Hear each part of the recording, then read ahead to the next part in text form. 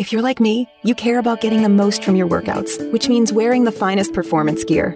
You know, fabric that dries quickly and has superior moisture-wicking properties. Fabric so soft and comfortable you could, well, curl up and sleep in it. Introducing Sheex, spelled S-H-E-E-X, the world's first performance bedding line. Sheex began when two former elite athletes and coaches had an aha moment, combining everything we love about quality performance fabric with everything we love about comfortable, irresistible bedding. Unlike traditional sheets that trap heat, Sheex are breathable, so you aren't constantly waking up to throw off covers or add a blanket, so you sleep deeper, longer, and better. And Sheex bedding looks as good as it feels. Colors and styles that can match any decor at a price that will pleasantly surprise you. And right now, you can try Sheex for 30 nights risk-free. Just go to sleepcoolnow.com. Use promo code 1212 and get $40 off any sheet set. That's sleepcoolnow.com, promo code 1212. sleepcoolnow.com, 1212.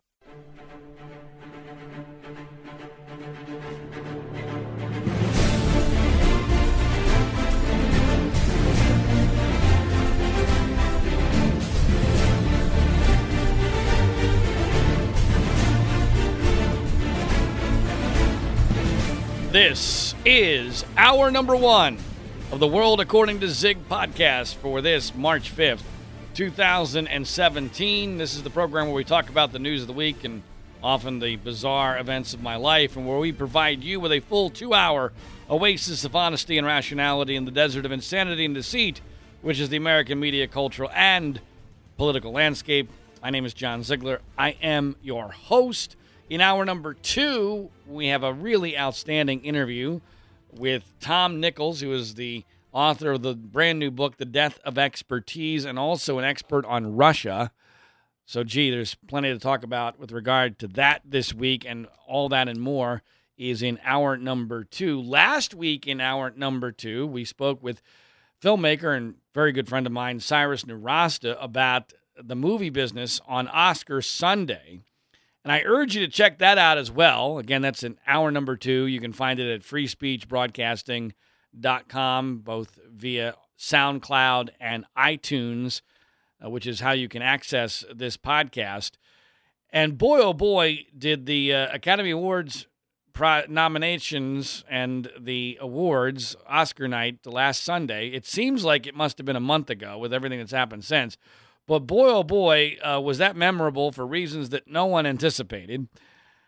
It was obviously shocking because of the fact that there was a snafu when announcing the winner of Best Picture.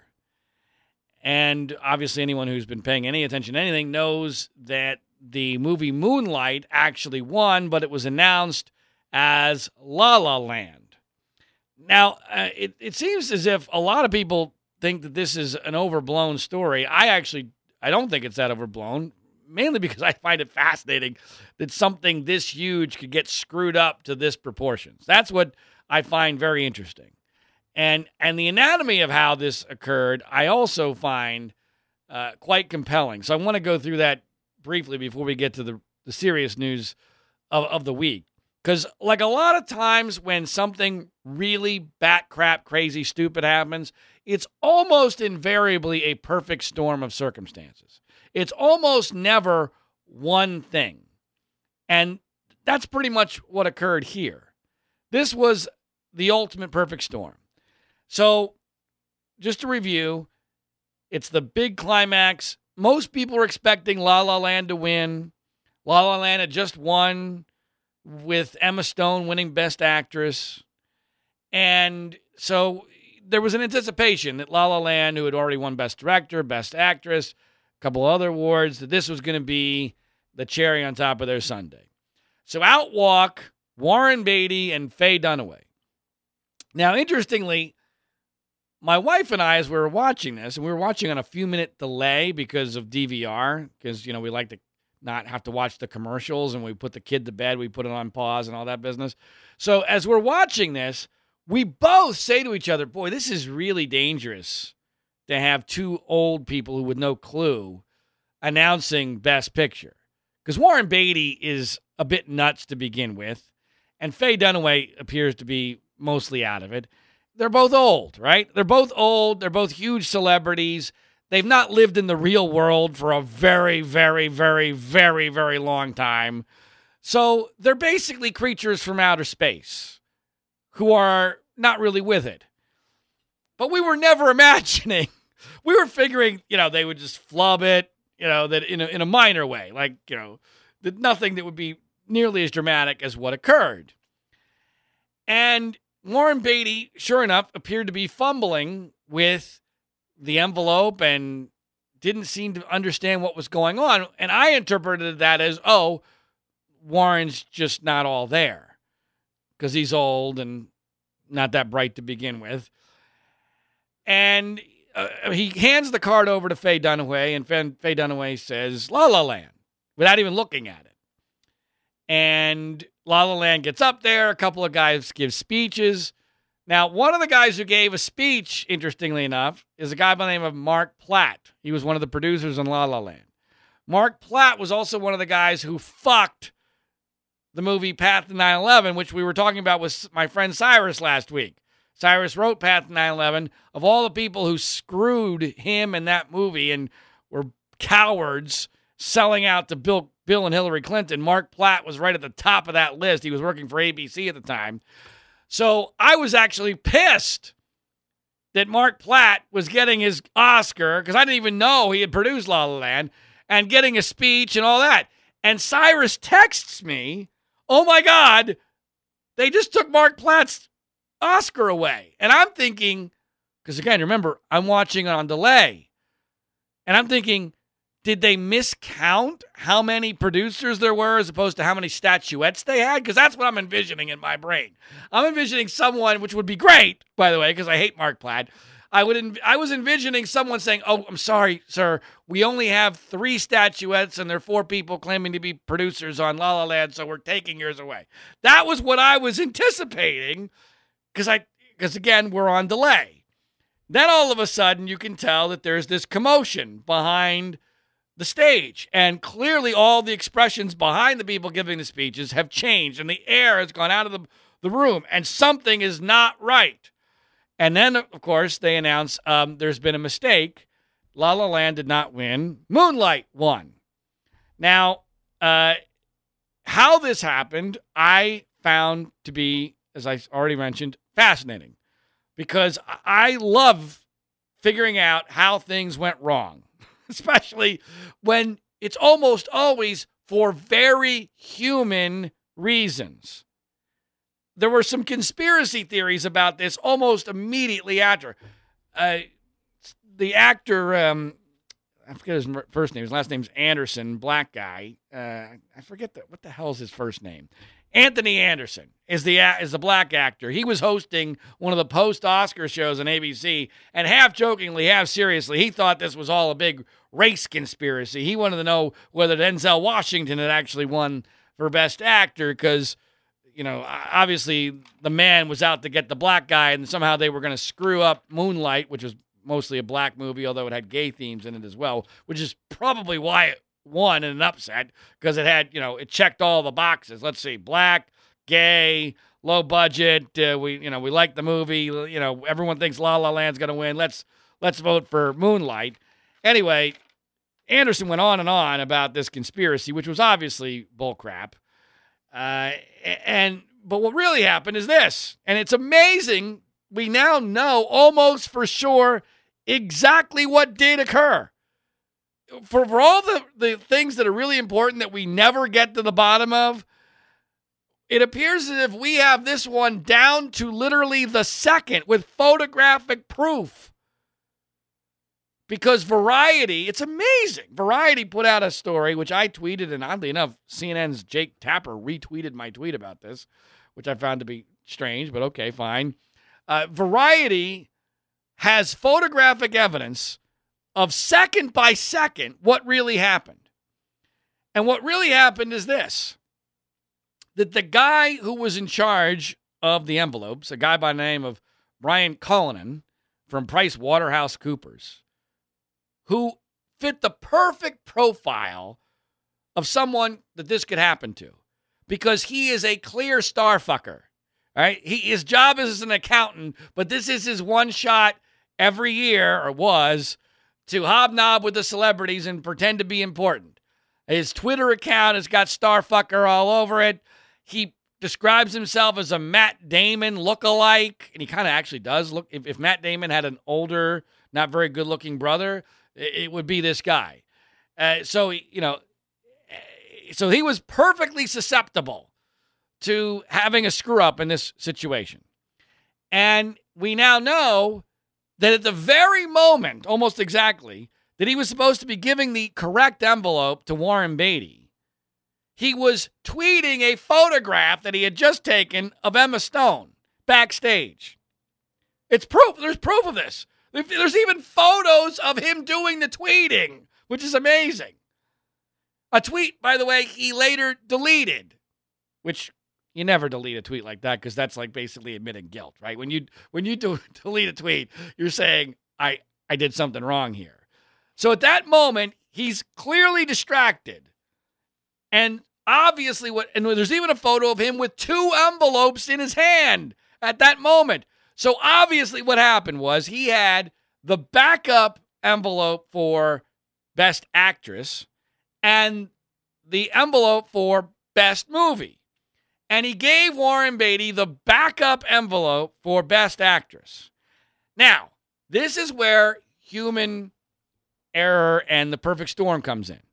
If he had given this envelope to, let's say, George Clooney, right? If George Clooney had been the guy, who easily could have been, Hollywood royalty, if George Clooney had been the guy, and he'd gone out there with, say, I don't know, think of Meryl Streep or somebody who's still with it, if the two of them had gone out to announce Best Picture, Clooney would have looked at the envelope and seen that on the front of the envelope it said Best Actress, right? But Beatty doesn't do this because Beatty is out of it. And Beatty's an egomaniac and Beatty doesn't care. So that line of defense gets eliminated because Warren Beatty is Warren Beatty. So then Beatty opens up the envelope, and even as out of it as he is, he realizes there's a problem. Because when you look at the video in retrospect, it's obvious what happened. He even looks back at the envelope to see if there's another card. So he knows for sure there's a problem. Because he's reading Emma Stone, Best Actress, La La Land. Because he's got the wrong envelope, because it's the backup envelope. Why do they even have backup? Apparently they have backup envelopes because they need envelopes on each side of the stage because they don't know from which side at any moment the presenters are going to come from. So they want to be protected. Well, good job, guys. That protection created this problem. So the last line of defense here is that Beatty should have, at that moment, expressed some concern that, hey, wait a minute, there might be a problem. This doesn't make any sense. And he even looks off to the side of the stage, kind of like, hey, can someone help me here? Well, here's where Cullinan and his tweeting prevents that from correcting the problem because he's off tweeting a picture of Emma Stone backstage instead of being alerted to the fact that Warren Beatty is basically saying, SOS, SOS, we got a problem. Warning, warning, danger, Will Robinson. Houston, we have a problem. But he's not saying it directly. He's saying it indirectly. Now, what I have not heard is where was Cullinan's assistant, a female? Why wasn't she all over this? Because she was supposed to be Cullinan's backup. I don't have an answer to that. So then the funniest part to me of this whole thing is that Beatty, knowing that there's a huge problem, instead of saying there's a problem, he decides to hand a grenade over to Faye Dunaway. It hands her the envelope. Now, again, part of the perfect storm here is apparently they themselves, Dunaway and Beatty, had a fight over who was going to get to announce Best Picture. So in Dunaway's mind, when Beatty is flummoxed by the card, in Dunaway's mind, she's not thinking there's a problem. She thinks Beatty's just fucking with her because he's debating whether or not he's going to let her say the name. So Dunaway's antenna are completely down, if she even has antenna anymore because she's old. And so when she gets the card, she doesn't think there's a problem at all. And all she sees is La La Land. Well, here's another part of the perfect storm. Let's say someone else had won Best Actress from a movie that no one thought was going to win Best Picture, right? Let's say, some unknown movie actress, I don't even remember who, maybe, let's say Meryl Streep had won for Best Actress because she was from a movie no one, I don't think, was even nominated for Best Picture. So if it had been Meryl Streep, Dunaway would have looked at it and gone, wait a minute, that's not possible because this movie wasn't even nominated, and they would have stopped it there. But because it was La La Land, and because everyone was expecting La La Land to win, nothing in Dunaway's brain goes, stop! And so she announces La La Land. Now, why does this matter? Well, it matters, one, because it's a hilarious fuck-up, but two, because it completely destroyed what should have been a tremendous moment for the other movie, Moonlight. Now, of course, the cynic in me says Moonlight probably didn't deserve it anyway. I have to admit, I did not see the movie Moonlight. It might be a tremendous movie. A lot of people have told me it's a tremendous movie.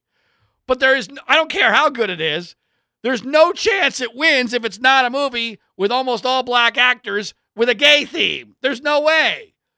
No chance, no how. It's all because of last year's controversy over Oscars So White. It's a reaction to it. It's political. So the bottom line here is that Brian Cullinan is no longer going to be the guy at the Oscars, although he has not changed his Twitter account last I checked. Although I think he's actually gotten away scot-free. He has not been fired from his job. He's just not going to do the Oscars anymore. Neither is his assistant. And he's not become a household name, which has really surprised me. He's kind of getting away with this. When you consider how big a screw-up this was, most people are never going to remember the name Brian Cullinan. The other element of this that is interesting to me is think about the last year of major television events in sports and politics and specifically, now with the entertainment and the Academy Awards. We have seen a series of holy shit, we're never going to see that again moments, unlike anything that in my lifetime and probably ever. I mean, almost every major sporting event, the NCAA basketball tournament, the NBA championship, the World Series, the college football final game, the Super Bowl, all of those were unlike anything we've ever seen. Holy crap, we're never going to see that again. Never, ever are we going to see that again. And it's happened in consecutive order 5 or 6 times. Politics, we're never going to see a Republican presidential primary like that again. We're never going to see presidential debates like that again. We're never going to see an election night like that again. We're never going to see an Academy Awards fuck up like that again. And it's all happening in the same freaking year. It's amazing. It's almost like we're getting close to end times, folks. Let's hope not, but that's what it feels like. All right, so the news of the week.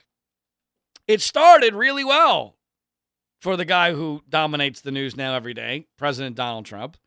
He gave his pseudo State of the Union address, and, expectations are everything in life.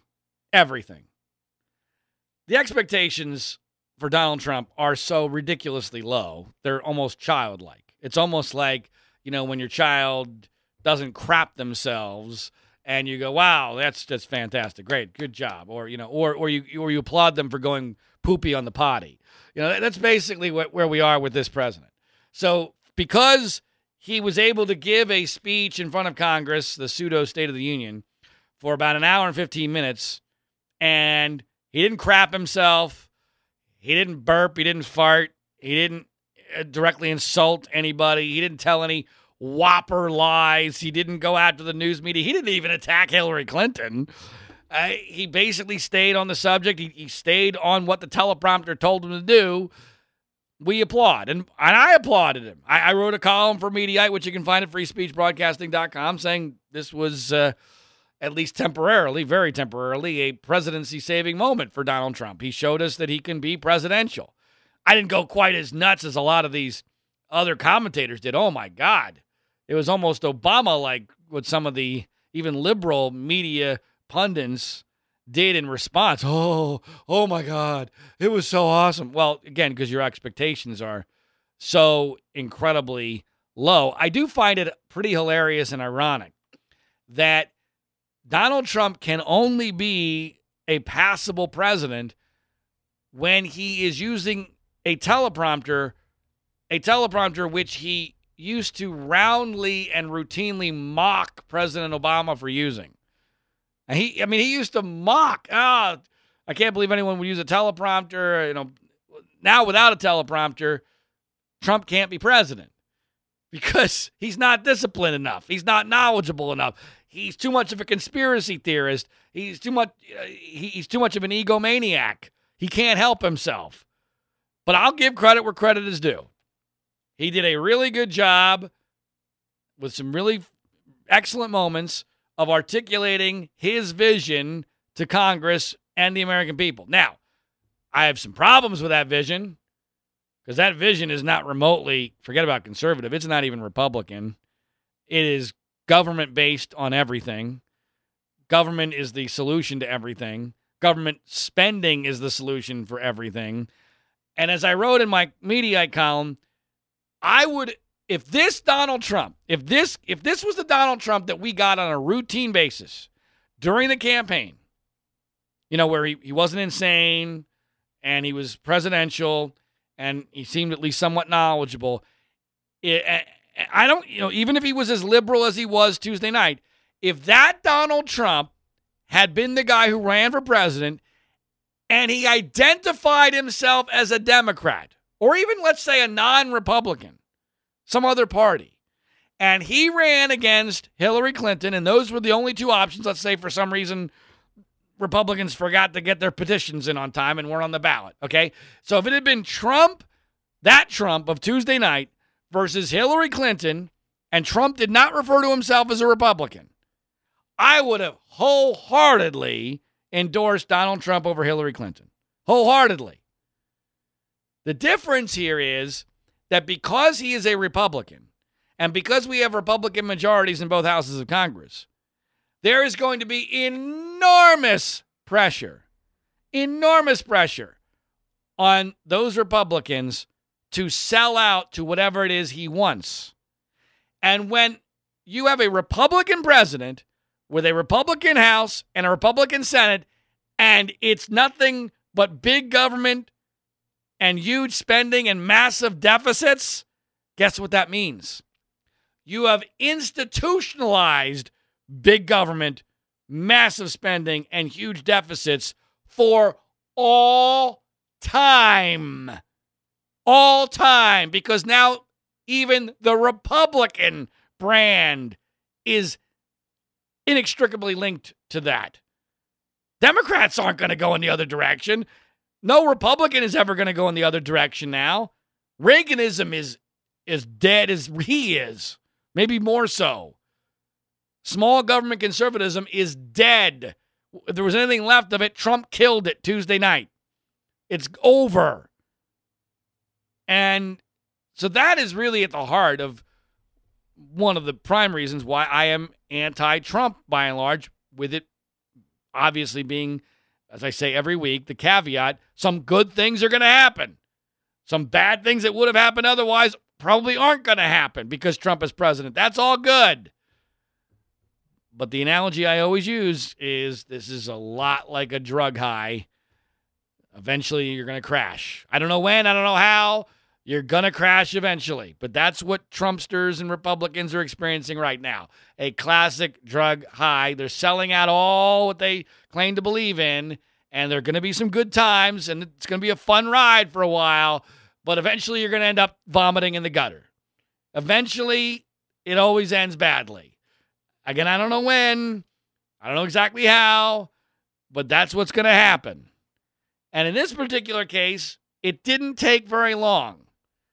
Because the new Trump that seems so presidential, boy, that seems like a long time ago now, doesn't it? because the news that has occurred since then has been much more consistent with the Trump we knew during the campaign and in the presidency up until Tuesday night. Before I move on to that news, though, I have to mention a story that didn't get that much play, partially because of when it broke.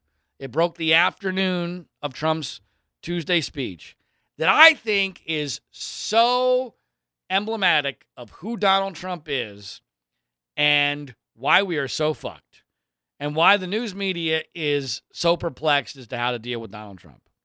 A couple hours before his speech, news broke that he was very open to essentially comprehensive immigration reform, which is a code for amnesty for illegal immigrants.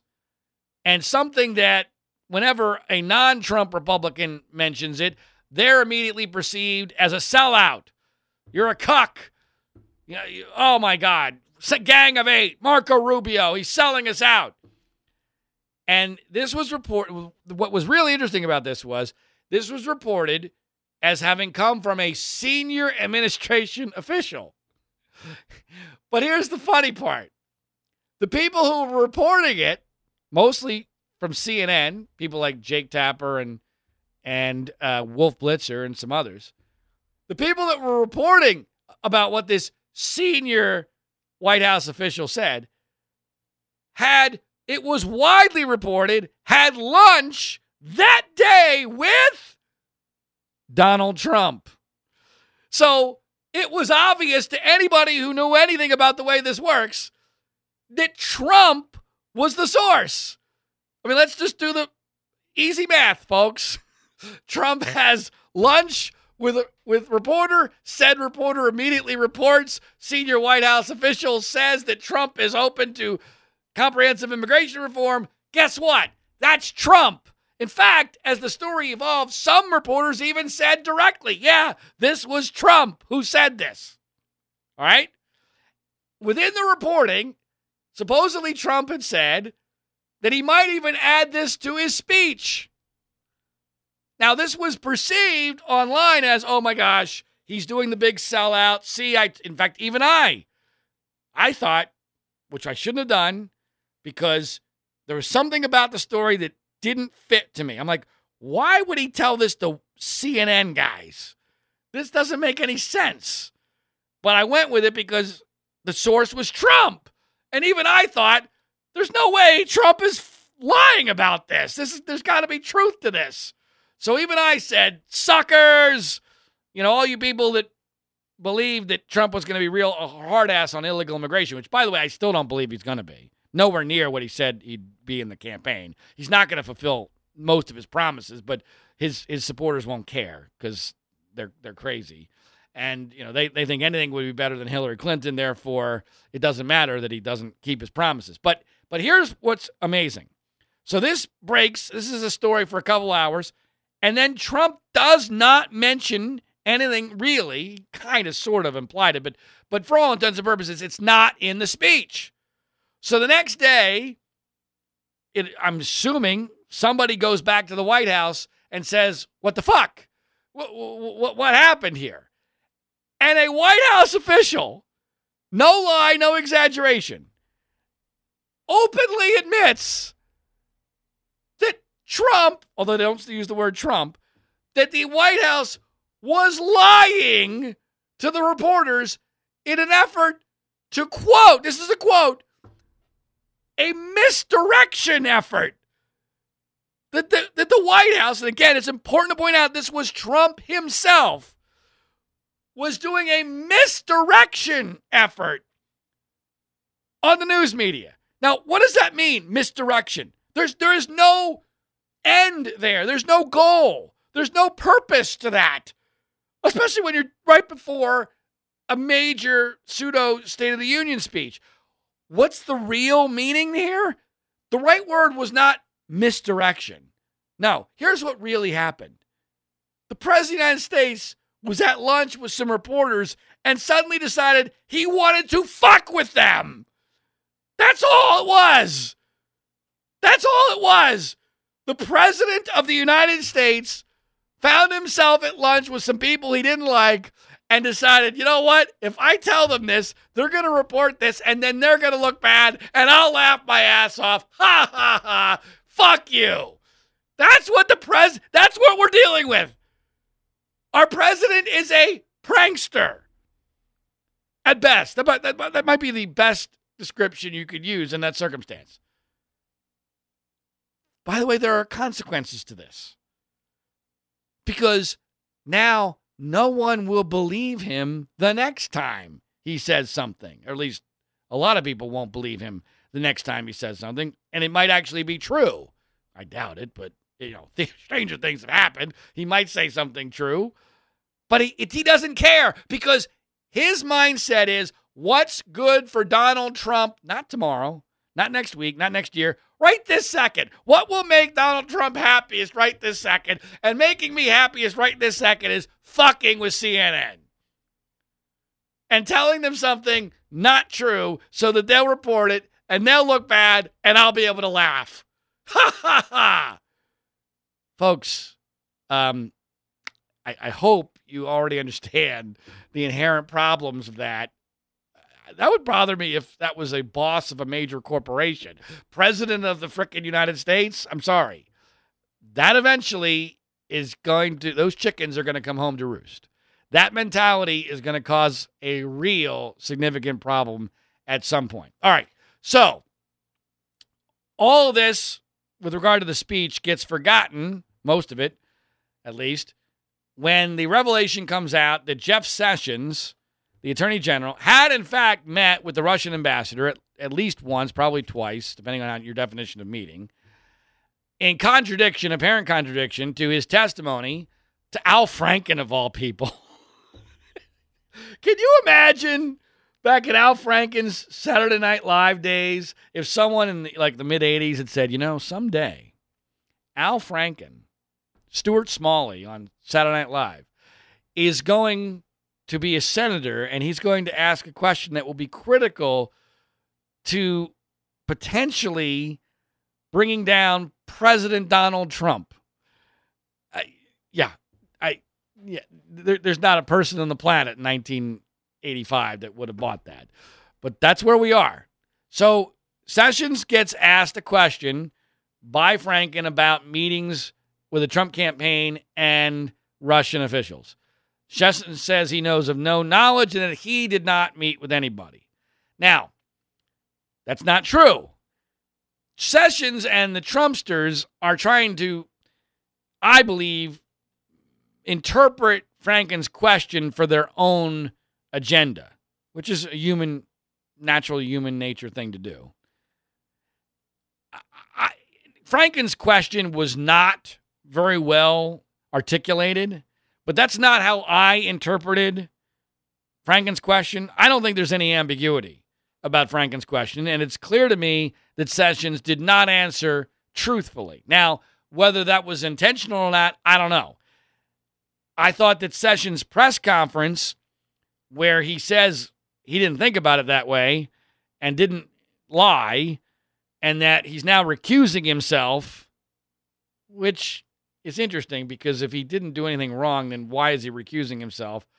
And look, I get the appearance of impropriety. And I think Sessions is a good guy. See, that's part of what I'm confused by here. I think Sessions is a good guy, and I thought that his demeanor in the press conference, it was very consistent to me with a guy who's like, I can't even believe this is an issue. He was kind of smirking the whole time, not in a I'm getting away with this sort of way, just like I can't believe we're even talking about this sort of way. It felt credible to me. Now, I can be persuaded that that's incorrect if the facts can, show that. But I'm talking about just based upon my gut level reaction to, is this guy lying or not? I felt like Sessions was telling the truth. However, on the other side, it's really hard to understand how you forget meeting with the Russian ambassador in the middle of a heated campaign where Russians' involvement is already a major news story. This was a meeting that was scheduled on the books and occurred in his office with at least two other senior staffers. Now, that's a memorable event. Not to mention, you also met with him at the Republican convention, although that would be, in my mind, less memorable because at a convention you're meeting hundreds of people, and you might not even have thought it as a definition of a meeting. But there's no question that there was one meeting in Sessions' office with the Russian ambassador. By the way, not just any Russian, a Russian ambassador, the Russian ambassador, a guy who our intelligence community views as a spy. All right? So it's hard to imagine how it is that this is a moment that has been forgotten. It's also really hard to imagine how the other two people in the room with Sessions would both have had to, if you want to believe Sessions' story completely, would both have had to either not heard about Sessions' answer to Franken, or it never occurred to them, hey, boss, is it possible that maybe we should disclose the fact that we met with the Russian ambassador, because we could certainly interpret how, if that ever gets found out, that's going to look bad. That apparently never happened. Sessions himself even acknowledged, yeah, that probably should have happened. You think?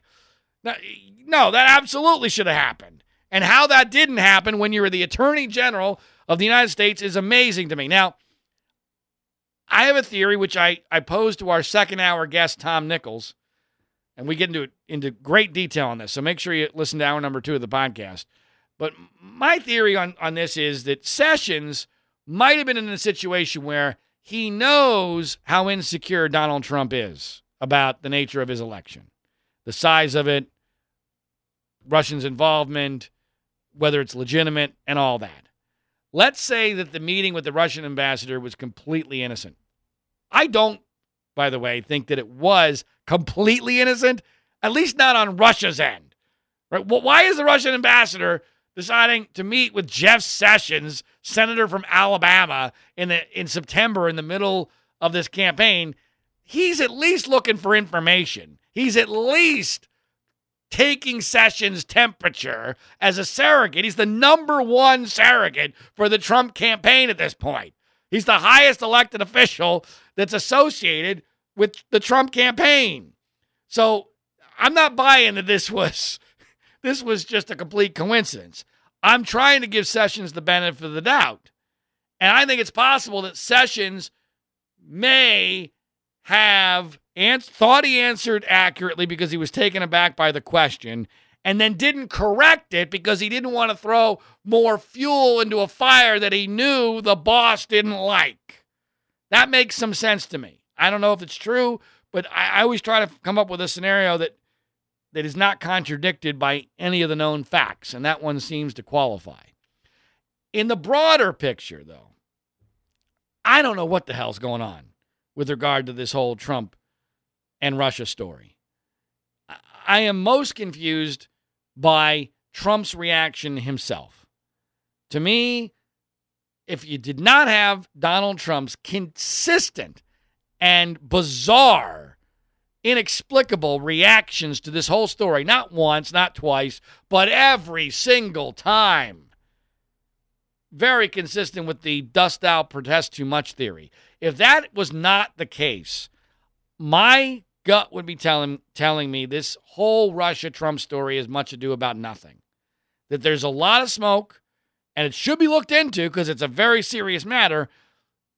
But to me, in a weird way, there's almost too much smoke. Like, for instance, former apparent, although I'm not sure about this, Trump aide Carter Page, who is in the dossier, the infamous Trump-Russia dossier, and who had to leave the campaign if he ever was really part of it because of his connections to Russia very early on in the campaign. His interviews this week on MSNBC and CNN were so batshit crazy that, to me, it actually discredits the nefarious Trump-Russia theory, because if this guy really was part of anything nefarious, there's no way anybody would be letting him on television because he's that bad. It's so awful. So most of this is gut reaction because we have so little information. But Trump's reaction is so over the top. And what Trump did yesterday with these wiretapping tweets, I realize that we've become desensitized to how nuts Trump is. But yesterday alone, I want you to consider just his tweets from yesterday morning. If any other president had accused the previous president, without evidence or logic, of having wiretapped him during the election, it would be the larger than the equivalent in the entertainment world of Warren Beatty and Faye Dunaway screwing up the Best Picture announcement. It would be way bigger than that. This would be the biggest story of the decade politically. Now, because it's Trump, everyone goes, well, he was probably just having a bad bowel movement, and we don't really take it seriously, which is troubling in and of itself, that we're not taking the president's words seriously because he's so crazy. But the allegation makes no sense. And it makes no sense from Trump's own perspective, because there's only a couple possible scenarios on this wiretapping thing. Either, let's say Trump's right. Let's say he was wiretapped. For that to happen, it can only happen in two ways. One, the way that would be legal, which would be that someone, not Barack Obama, by the way, but let's say his administration, goes and gets a FISA warrant. They have to go to a judge who has to find probable cause of a crime having been committed. Now, so if that happened, that's really bad news for Donald Trump. Doesn't mean he's guilty, but that would be, at this point, if that was true, if what Trump is saying is true, it is by far the most substantial evidence that something really, really bad happened here. And it's coming from Trump himself. Now, that's scenario number one.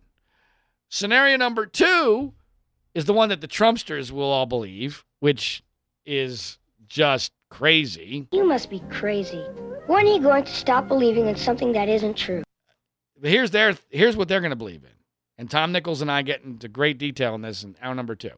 They're going to believe that Barack Obama, probably himself, going into Trump Tower himself, wiretapped completely illegally in an effort to make sure that Donald Trump, who had no chance of winning the election, we need to remind ourselves of this. So Trump has no chance of winning the election, but Obama is so hell-bent that he's going to blatantly break all sorts of laws, make himself susceptible to criminal time by destroying the Constitution and our system of government by ordering a wiretap on a private citizen who's running for president against his favorite candidate. Now that is just flat out ridiculous. Especially with no evidence. And not just no evidence, but the White House today is saying, we will not comment on this anymore, and we ask Congress to look into it. You know what that means? Here's what that means. We have no fucking idea what the president's talking about, and we're going to just pretend this didn't happen, and we are going to be able to we'll be able to explain why we have no evidence for it, because we've said we're not going to talk about it. And we're going to put all the onus on Congress, and if Congress can't find any evidence for what the president's talking about, well, oh well. And by the way, by then, everyone will have forgotten about this, because the president will tweet about 100 more insane things by that time anyway. That's what they're doing. That's not the way they would be reacting if there was any belief within the White House that this is true. Because if this was true, as Lindsey Graham say, it would be much bigger than Watergate. Much bigger. And yet, Trump, if this was true, this is so important in trying to figure out anything that's a mystery. You have to consider for yourself for a second, what if this was true? And if Trump, as he said Saturday morning, really had, quote, just found out that Barack Obama wiretapped him, I doubt very seriously that he would have finished his Twitter storm by tweeting about how Arnold Schwarzenegger got fired from The Apprentice because of bad ratings, and then let's go play golf. Because that's what Trump did. That's not what you would do if this was real. But it's not real. And you know what the ultimate proof that it's not real is? if that's the way the Obama administration really worked, way before they wiretapped Donald Trump at Trump Tower, they would have released his goddamn taxes. Okay? We've already known that the IRS was politicized during the Obama administration. So why the hell wouldn't they have just, forget about wiretapping, just release the goddamn taxes? Why didn't that happen? It wasn't because no media outlet was willing to do their bidding for them. I can guarantee you that. It didn't happen because they don't act that way. They didn't do it. Nobody took that risk. And that would have been a hell of a lot safer than wiretapping Trump Tower. So that didn't happen. So what's the third scenario? The third scenario is Donald Trump read a story on Breitbart that was based upon a rant by Mark Levin, the radio talk show host who used to be credible but now is on the Trump train, I think because he's pressured by his friends Sean Hannity and Rush Limbaugh and because of diminishing ratings and the whole media industrial complex relying on this injection of Trump steroids into their revenue and ratings. And I've talked to Mark Levin about this. I've written about my conversations with Mark Levin. I used to really respect him. I no longer do because Mark Levin sold out. And so Mark Levin goes on a tirade, doesn't even say, by the way, what Trump did, but this is how it works. It starts with a germ of a commentary by Mark Levin. It becomes a Breitbart story. They make up some bullshit, and then Trump reads the bullshit, and he further misinterprets the bullshit because he's a conspiracy nut. This is how this happens. This is how decisions are getting made. Presidential announcements are being based upon conspiracy bullshit with no rationale to them at all. And conservatives are buying it like 90%. 90% of conservatives are just lapping it all up. And Sean Hannity is masturbating himself, and it's just amazing. It's disgusting in many, many ways, but it's also amazing. And the reality is, there are some who think there's a debate among serious people. Okay, was Trump really wiretapped legally, or is he just making it up? Because there have been some rumors and some, I guess I'd call them reports, by somewhat credible people, though not that many, that in fact Trump was wiretapped, but it was legally, because of suspicions of espionage by the Russians. I don't really believe that. And I don't believe that partially because of statements that were made by former Obama administration officials yesterday and today on the morning show, specifically on Meet the Press with Chuck Todd. So, and yes, they could be lying, but I didn't feel like they were lying to me. So, when in doubt with Trump, the Occam's razor analysis is he's batshit crazy and or lying. All right, that's what it is. And I think that's what's happening with Trump. Now, as far as the bigger picture, I do see, and this goes to my theory, that there's something there. Yeah, I don't know that it's necessarily collusion with Russia over the election, because that's where most people's focus is. But I do see that strategically, Trump is doing something here that's very familiar to me. If you remember, during Bill Clinton's impeachment saga, the Clinton people knew they were screwed. Okay? They knew that Trump, boy, that was a Freudian slip. They knew that Bill Clinton was lying. That he had lied under oath in the Paula Jones deposition, that he had lied to the grand jury, that there really was an affair with Monica Lewinsky. They knew it. So when you know, before the public does, that you're screwed, right? What do? Well, if you can't change the evidence and you can't kill off the investigation entirely, you must demonize someone. You must find a boogeyman. You must find a target. You must find an enemy that you can destroy.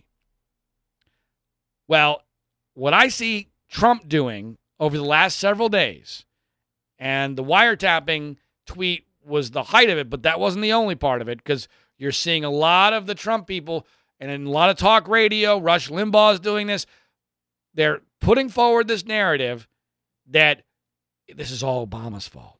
these leaks, that there's a shadow Obama government that's out to get Trump, and that Obama is creating this entire complex to bring Trump down.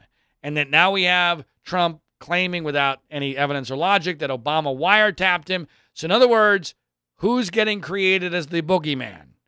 Barack Obama. This is all Obama's fault. Now, this makes sense for a couple of reasons.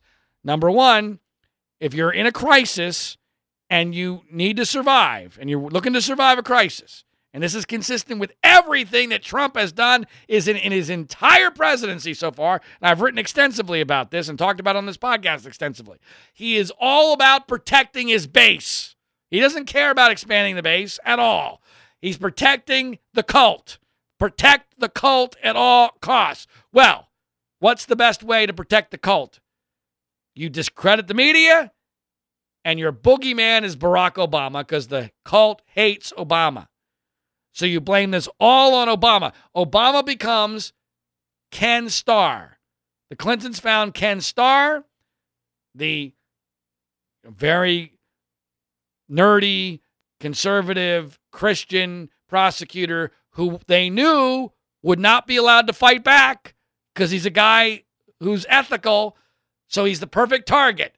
Oh, he's on a witch hunt. He's sex crazed. He wants Clinton out of office for political reasons. All that was bullcrap, but that's what they did to Starr. They knew he couldn't fight back. Similarly, Obama is the perfect boogeyman for the Trump cult. It's all Obama's fault, and don't believe the media because it's all fake news. So if you hold off the media and you make Obama the boogeyman, you're protected. And by the way, Obama can't fight back that much. He can a little, and he will eventually, and he certainly has a major megaphone for when he does, but as a former president, he's only going to be able to take one or two shots back unless he decides to destroy all precedent and all tradition. So, there's a little bit of danger on what Obama could do if he decides, all right, screw it. I'm just going to go guns a-blazing and fight back here. But even at that point, I don't think that hurts Trump that much because the cult won't care. The cult won't care what Obama says if he gets into a fight with Trump. So, to me, this strategy seems rather clear. So why do you have a strategy like that? Well, you have a strategy like that because there's something you're afraid of. I don't know what it is. I don't know how big it is. It may have something to do just with Trump's finances and maybe his money ties to Russia, which have been talked an awful lot about. And we've never seen his taxes, so we don't know. But that would be my guess. But that strategy to me, in the big picture, is an indication that something is up. And again, we get into more of this in hour number 2 with author Tom Nichols, so make sure you listen to that. One other column I wrote, or two other columns I wrote for Mediaite this week, one of which dealt with Trump, which I want you to check out at freespeechbroadcasting.com, deals with one of the stories that got no attention over the last year, which to me really exposed what a fraud and a con man Donald Trump really is. It's interesting to me how oftentimes the stories that really reveal the most, maybe it's because they're too complicated, and maybe it's just because the media is so incompetent. I don't know what it is, but they often don't get that much play. This week, the PGA Tour event in Mexico, of all places, should prove what a fraud Donald Trump is. And you're going, huh? What? How? Well, it's because of this. And I explain it all in the column, which you can find at freespeechbroadcasting.com. And for the last, I don't know how many years it's been, since 1962 until this year. 1962 until this year. Way before I was born. Well, unfortunately, not that much before I was born, but a few years before I was born. Miami, Florida has hosted a PGA Tour event at the Doral Resort. The Doral Resort was taken over in 2012 by Donald Trump.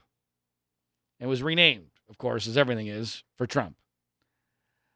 So Trump has owned the Doral facility in Miami for the last several years as they hosted a World Golf Championship event. Last year, at this particular event last March, it was announced that Cadillac, the sponsor, was bailing. Now, there was speculation that part of why they were bailing was because they didn't want to be associated with Trump's golf course, because at the time he was running such a controversial presidential campaign. Of course, no one expected him to actually be president. And that's probably partially true. However, there's more than one entity that can sponsor a golf tournament. And if you are a super rich, tremendous businessman who wrote a book called The Art of the Deal, who built his presidential campaign on the fact that you're a massively great deal maker, you would think that you would be able to find another sponsor to continue this long tradition of a golf tournament at your resort in Miami, Florida. Florida, by the way, kind of an important state in the middle of a presidential campaign. This did not happen, which exposes that Trump is not a great deal maker, because this deal would have been easily done for a great deal maker. It also exposes that he's not rich, or nearly as rich as he thinks he is, or says that he is. Because if he really was, the $10 million purse, you could have found it in Donald Trump's seat cushions if he was really worth $10 billion. You want proof of this? After his big cheating scandal, Tiger Woods kept his own tournament going under exactly very similar circumstances. He lost a sponsor for the World Challenge, not far from where I'm speaking to you from here in Southern California. And what did he do? Did he let the tournament leave? Did he let it go defunct? No. Him, not a billionaire, not even close to a billionaire, and coming off a brutal divorce where his wife took about half his stuff, he spends his own money, several $1 million, to keep the tournament going. If Donald Trump was really worth anywhere close to $10 billion, he would have done the same thing, if only for his own ego, so he could continue to give away the trophy on national TV every year and promote his golf course, Doral. It's very prestigious to have a World Golf Championship at your golf course. And then the coup de grace of all this is, if you're Donald Trump, you would never let the tournament go under and move to Mexico, of all places. So here you are, Mr. America First, America Jobs, blah, blah, blah, and here you are allowing this tournament, because you don't have a few $1 million of your own money and you can't find a sponsor to keep it going. You allow the whole thing, for the first time since the Kennedy administration, you're not going to have a tournament at Doral, and you're going to let it go to Mexico. No. That only happens because you're a fraud and a con man. And that's what Donald Trump is. And you can read more about this at freespeechbroadcasting.com. The other column I wrote was about something that former President George W. Bush said this week. He's been on an extraordinary book tour, doing all sorts of interviews for a book that he wrote, which has paintings that he has done of our wounded warriors and telling their stories, and all the money goes for the wounded warriors. And on the book tour, he was asked by Matt Lauer on the Today Show about whether or not Trump has done enough to unify us as a country. He was also asked about the nature of the news media, because obviously Trump has been very critical of the news media. And Bush said some really important things. One, he defended the importance of the news media in a democracy, which is interesting because nobody, until Trump, has gotten worse media coverage as a president than George Bush, especially in his second term. And I would put that up against anybody in the history of our country, at least the modern history. But Bush defended properly the news media's role in a democracy, which was interesting because, a new poll came out this week from Pew indicating that less than half of all Republicans, 49% of Republicans, say that freedom for the news media to criticize our leaders is, quote, very important to democracy. Only 49%, not even half of Republicans.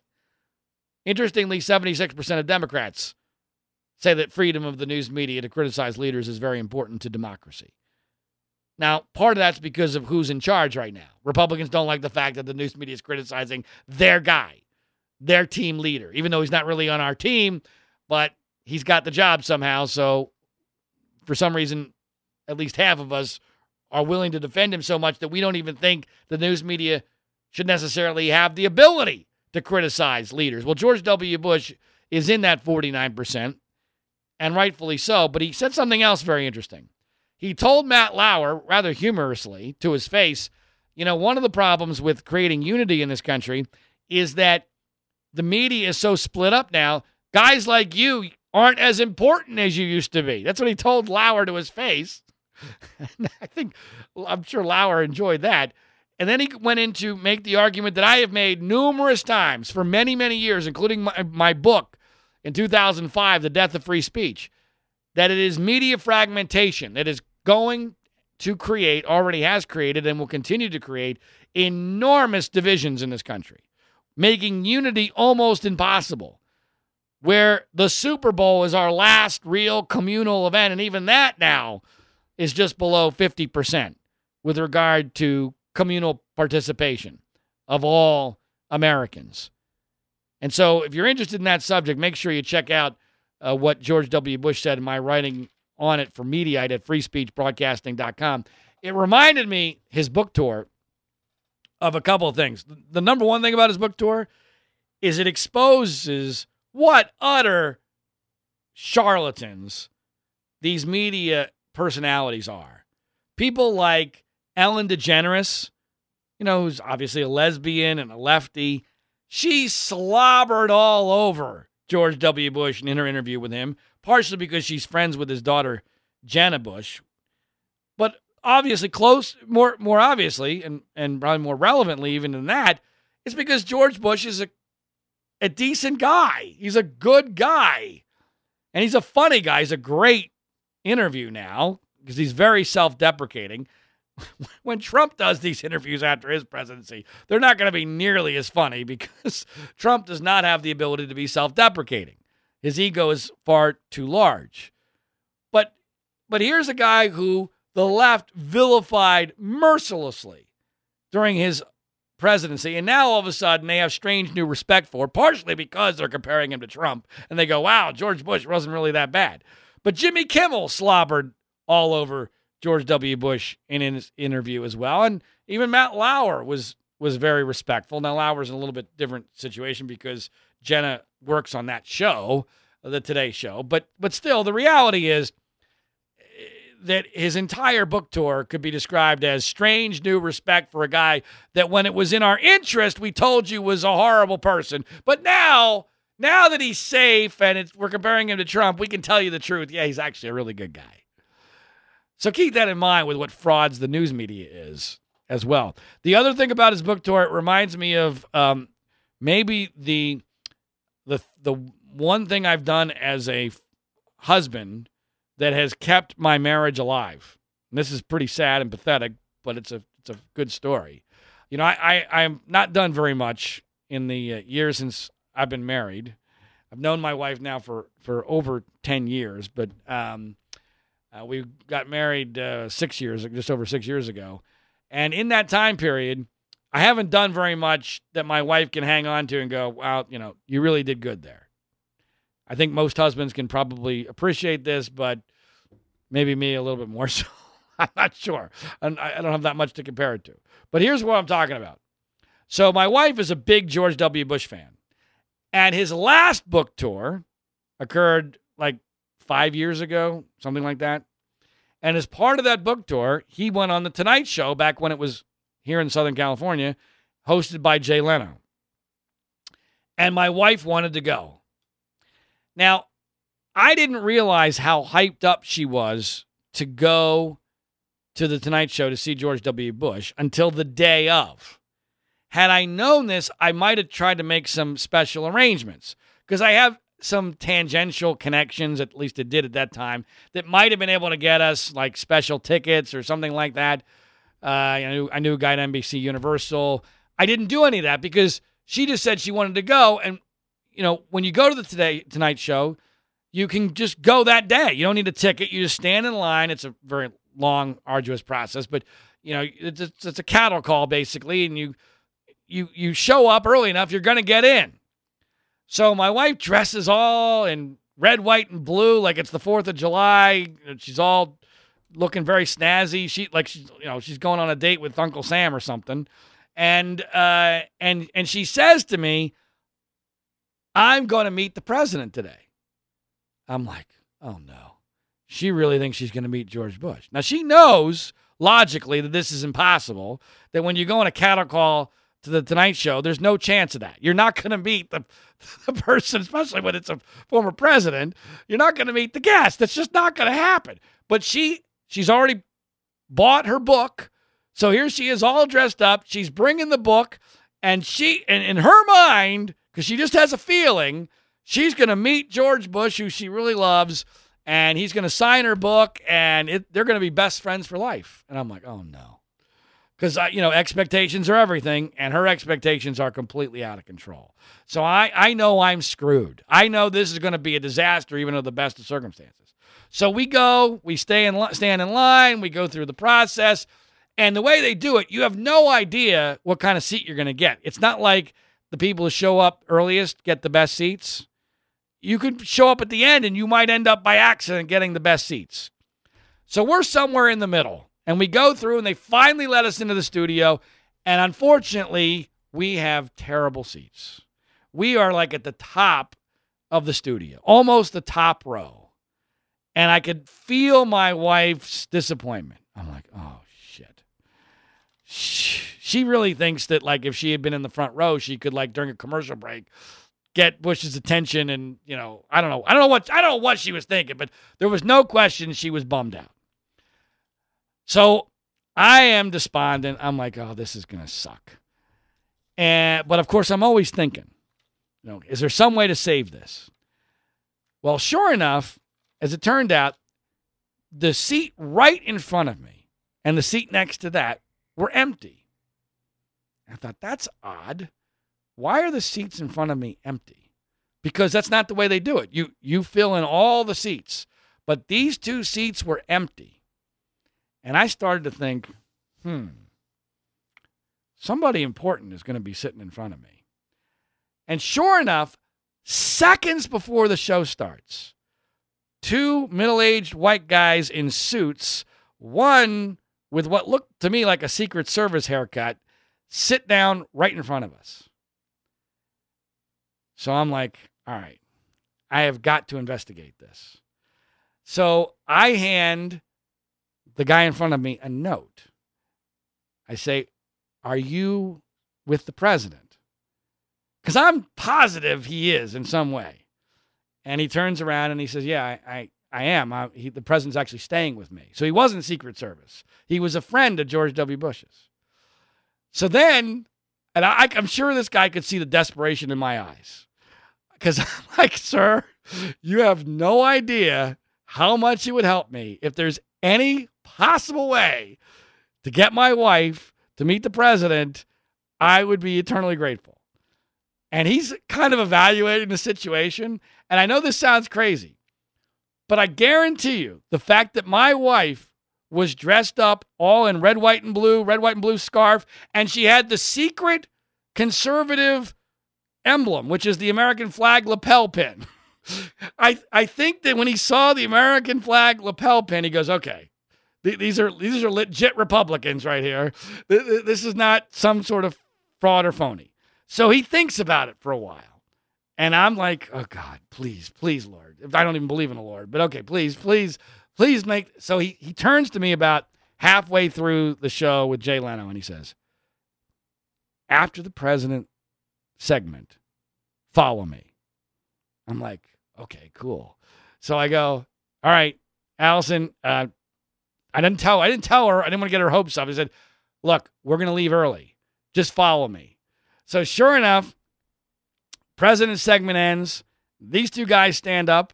I grab my wife's hand. We follow them. We follow them down the stairs. We follow them backstage.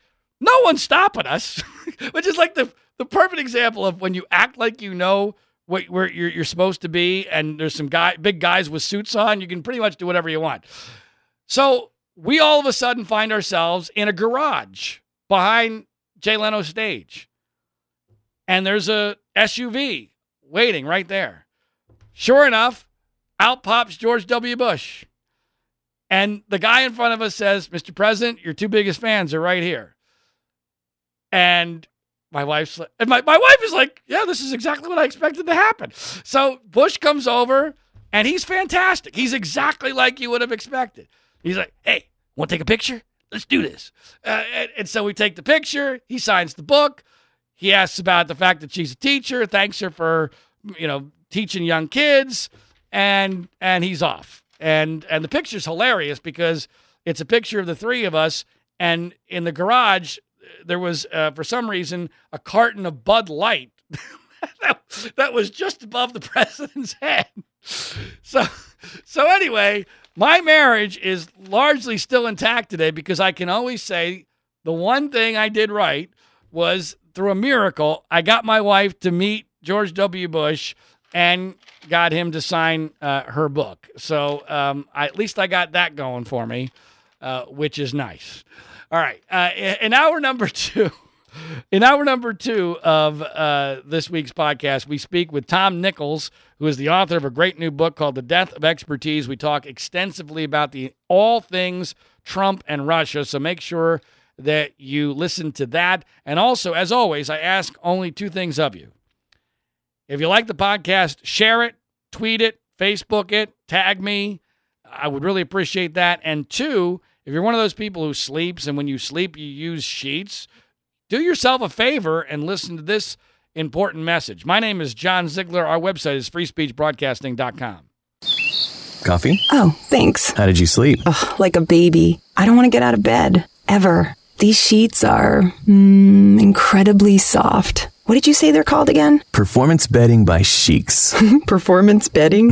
Yeah, they're made from super high-tech performance fabric. They're incredibly breathable, so you're not waking up at night throwing covers off and then an hour later throwing them back on. Huh, no wonder I slept so good. Since I started using Sheiks, I sleep like a baby. No more sweaty nights for me. No? Well...